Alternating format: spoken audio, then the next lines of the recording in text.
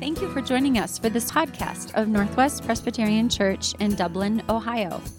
Our church exists to celebrate the gospel through Christ-centered study, worship, and prayer, to connect in community through fellowship, accountability, shepherding, and outreach, and to love our city through sacrificial giving of time, treasure, and talents, so that it might flourish as a place where Jesus is known.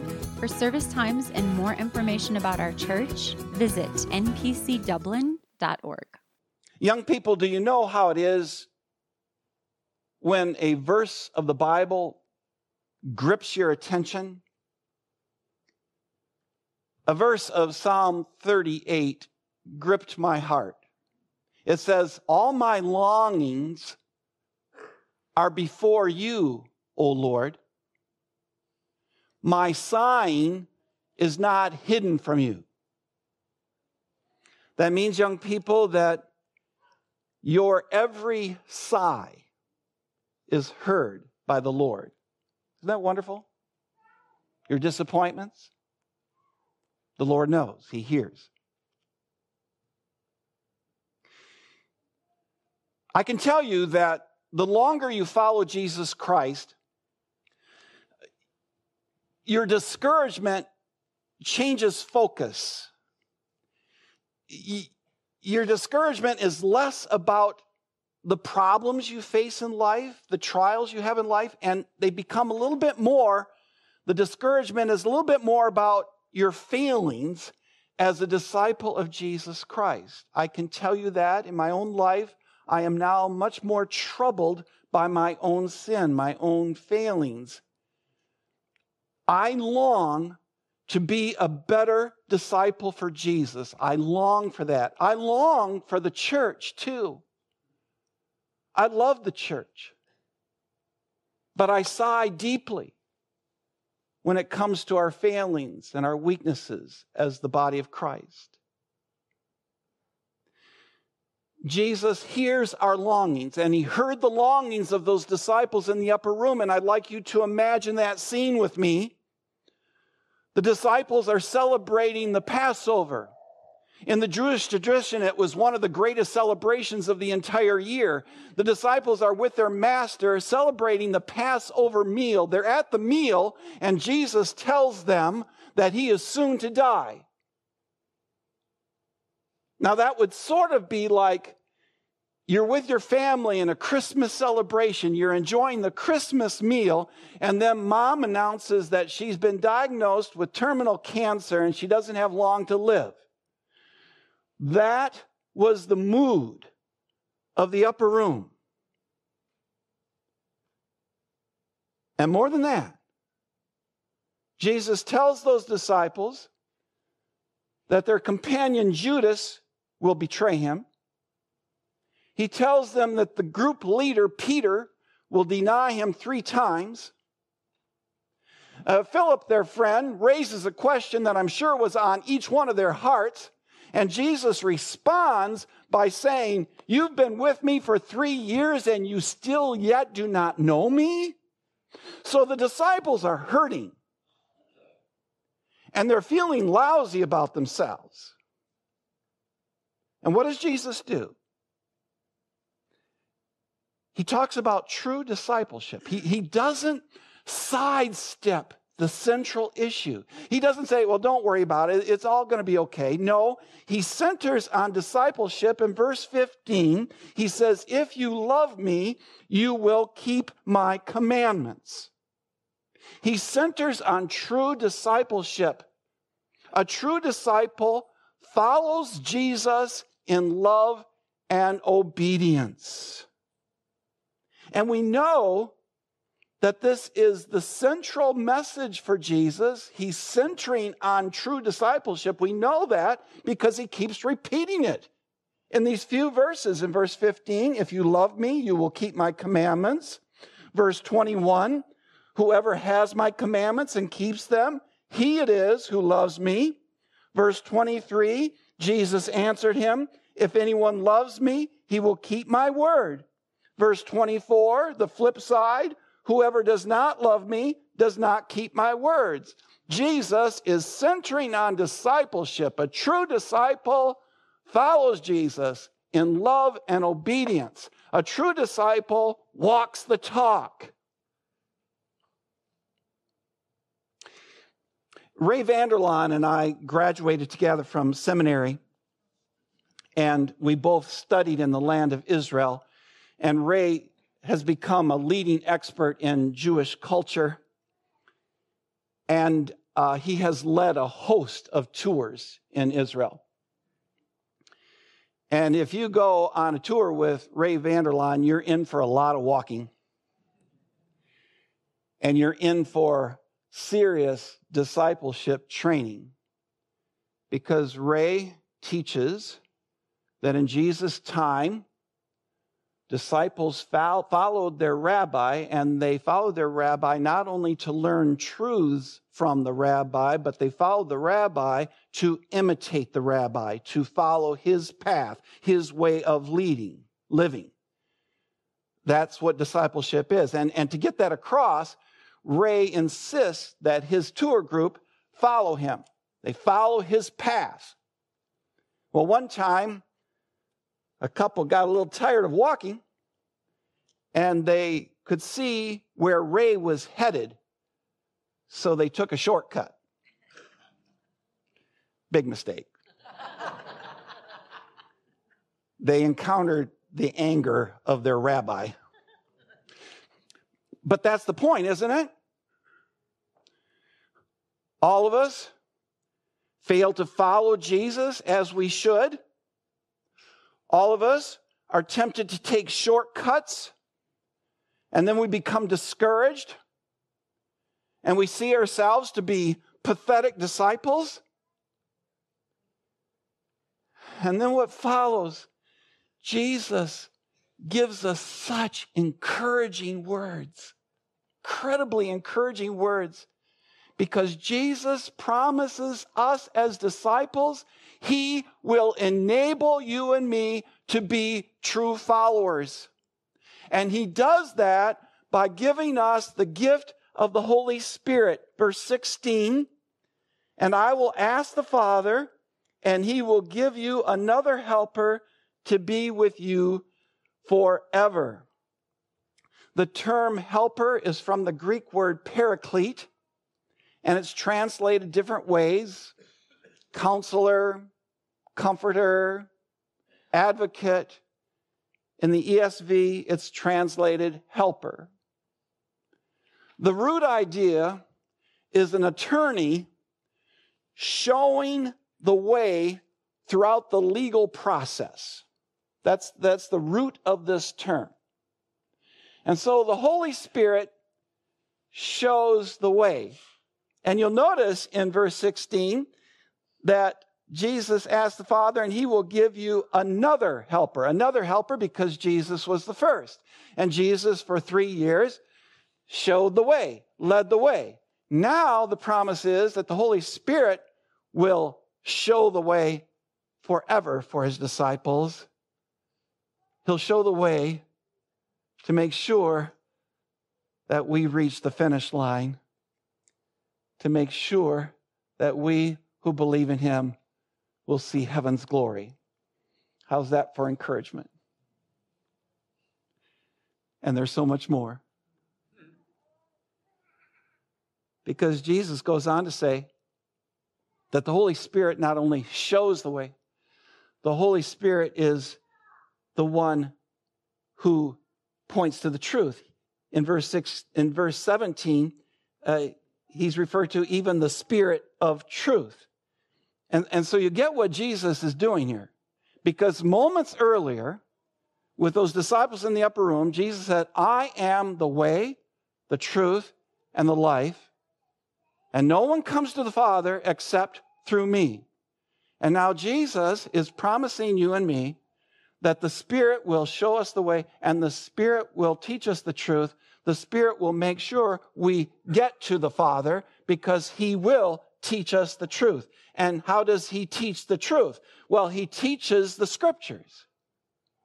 He enables us as disciples to learn the truth through the Scriptures.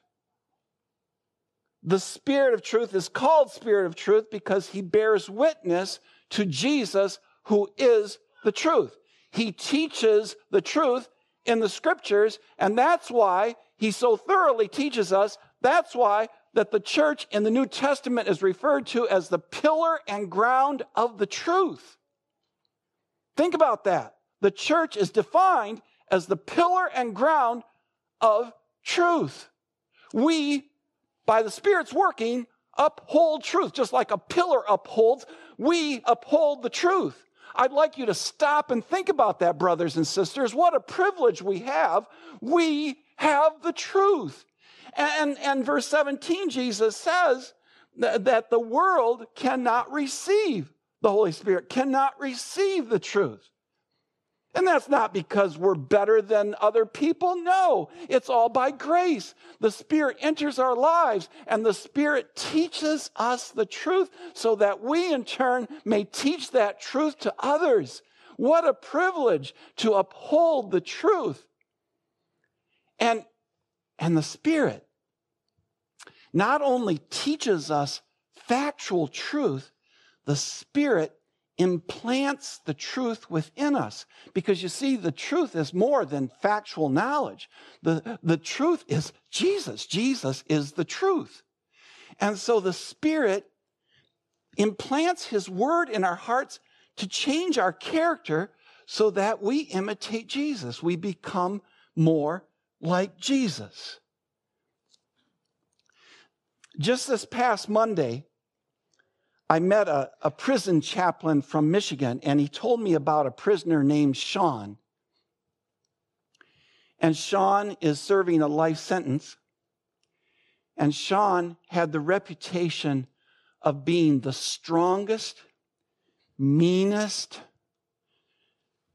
fiercest prisoner of the entire population. But then one day, a prisoner in fear approached Sean with the gospel. And the Holy Spirit penetrated that hard heart. And Sean received Christ as his Savior. And Sean became entirely devoted in learning the scriptures. He poured all his energy in learning the Bible.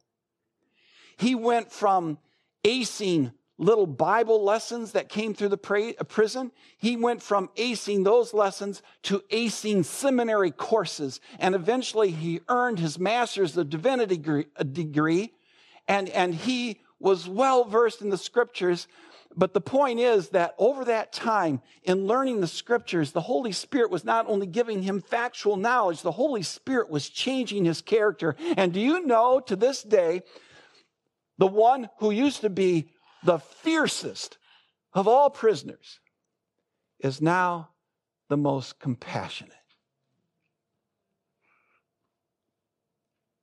I want to bring it closer to home. It was a little over 5 months ago that my dear Laura was taken to glory. And my non-Christian neighbors were very kind. But I must tell you that their kindness did not match the kindness of this congregation. Now, don't get me wrong.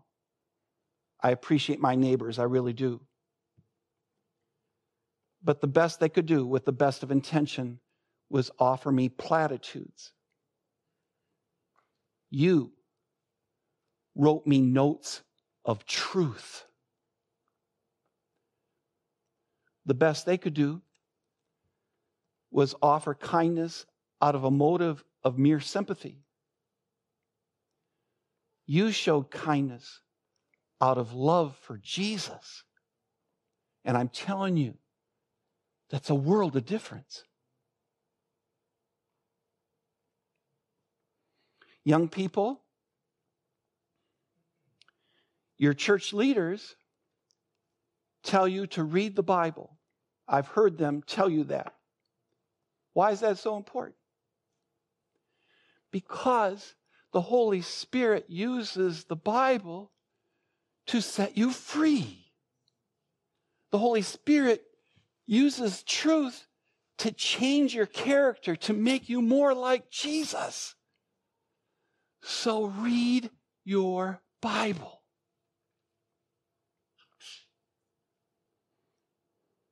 The Holy Spirit shows the way. The Holy Spirit teaches the truth. And the Holy Spirit raises to life. Jesus goes on to say in verses 18 and 19, I will not leave you as orphans. I will come to you. Yet a little while and the world will see me no more, but you will see me because I live, you also will live. The resurrection of Jesus is so pivotal. It's so transformational. He says it, because I live, you will live. He's referring to his resurrection. He's saying, because I live, you will live. And the Apostle Paul picks up on that in Romans 8, verse 11. If the spirit of him who raised Jesus from the dead dwells in you, he who raised Christ Jesus from the dead will also give life to your mortal bodies through his Spirit who dwells in you. Because Jesus is the life, we, through the Spirit, are given abundant life. And that means instead of seeking life for ourselves, we lose our life for Jesus. That's the abundant life. Losing ourselves to love Jesus, obey him, loving others. That's the abundant life. And it's incredibly interesting that in verse 20, we note that the resurrection is the real turning point for our knowing. Look at that verse 20. In that day, that's referring to Christ's resurrection, in that day you will know. What do we become convicted of from Christ's resurrection? What do we as disciples become convicted of? He says, in that day you will know that I am in my Father, and you in me, and I in you. We are convicted to know that God Almighty, Father, Son, and Holy Spirit dwells within us. Now that had to blow the minds of those disciples, and it certainly should blow our minds. Those disciples knew their Jewish history, and they knew that the pillar of cloud called the Shekinah glory of God's presence came over the tabernacle. They knew from their history that that glory of God, the fiery presence of God, came over the temple, and the priests fell flat on their faces. Those disciples recited the Psalms. They recited Psalms like Psalm 87. Glorious things are spoken of you, O Zion, city of God. Glorious things are spoken of Jerusalem. Why? Because the people are so great? No, because God Almighty dwells there. The disciples knew their history. They knew that because of the wickedness of Israel, that glory, as described by the prophet Ezekiel, left the temple, left Jerusalem. And the disciples knew that there was no record in the scriptures, no record of that glory coming back to Jerusalem until Jesus appeared. And the Apostle John said, we beheld his glory, glory of the only begotten of the Father, full of grace and truth. And on that resurrection, they became convicted that the glory of God was not only outside of them, the glory of God was within them. I can think of no more uplifting truth than that the Spirit of God lives within me, within you as believers.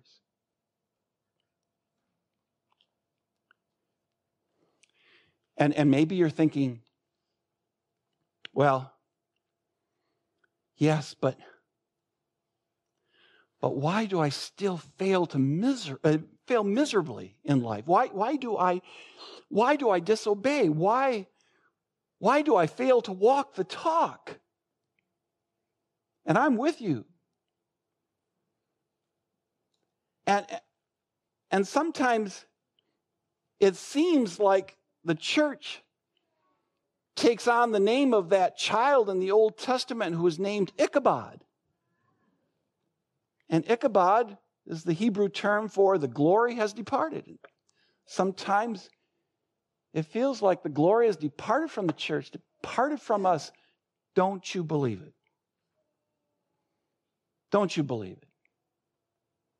Jesus said the gates of hell cannot prevail against the church. Why? Because God Almighty dwells within the church. And Jesus is teaching us here, friends, that we are to become more of who we are in Him. Our identity is such that the Spirit of God dwells within us. So we are to become more of who we are. That means we become more of those followers who center on the way. All the temptations in the world, all the false gods, we become more of who we are by centering on the way. We become more of who we are by being devoted to the truth and studying the Scriptures, learning the Scriptures, sharing the Scriptures with our children, our grandchildren, sharing the Scriptures with others. We become devoted to the truth. We become more of who we are by being eager in living the abundant life. Living a life of denying ourselves and loving others. Christ is calling you and me this day to become more of who you are. And then verse 21 will be very brief here. But what a gift of assurance. Jesus promises the gift of the Holy Spirit. He promises the gift of assurance. Verse 21, whoever has my commandments and keeps them, he it is who loves me. Notice the switch here, verse 15. Jesus said, if you love me, you'll keep my commandments. Now he switches it around. Verse 21, whoever has my commandments and keeps them, he it is who loves me, and he who loves me will be loved by my Father, and I will love him and manifest myself to him. This is the truth. Love for Jesus demands obedience. You can't separate the two. If you love Jesus, you're going to obey him. But then it's also true the other way. If you find yourself obeying Jesus, that's assurance you love him. And the assurance that you love him is the assurance that the Father loves you. The text is not saying that you got to prove yourself, you got to be obedient enough, and then the Father will love you. No, we know that's not true. We're taught from the Scriptures that we love because God first loved us. But here's the point. If you find yourself following Jesus, if you find yourself obeying Jesus, that's assurance that you love Jesus, and you can be assured the Father loves you. And that's what Jesus wanted for those disciples in the upper room. He wanted them to be assured of his love. And he wants that for you and me. And so he says, follow me in love and obedience. And by the way, you have a tremendous helper. We hope you've enjoyed today's sermon podcast. Subscribe to our podcast, and for more information about our church, our values, mission, and ministries, visit npcdublin.org.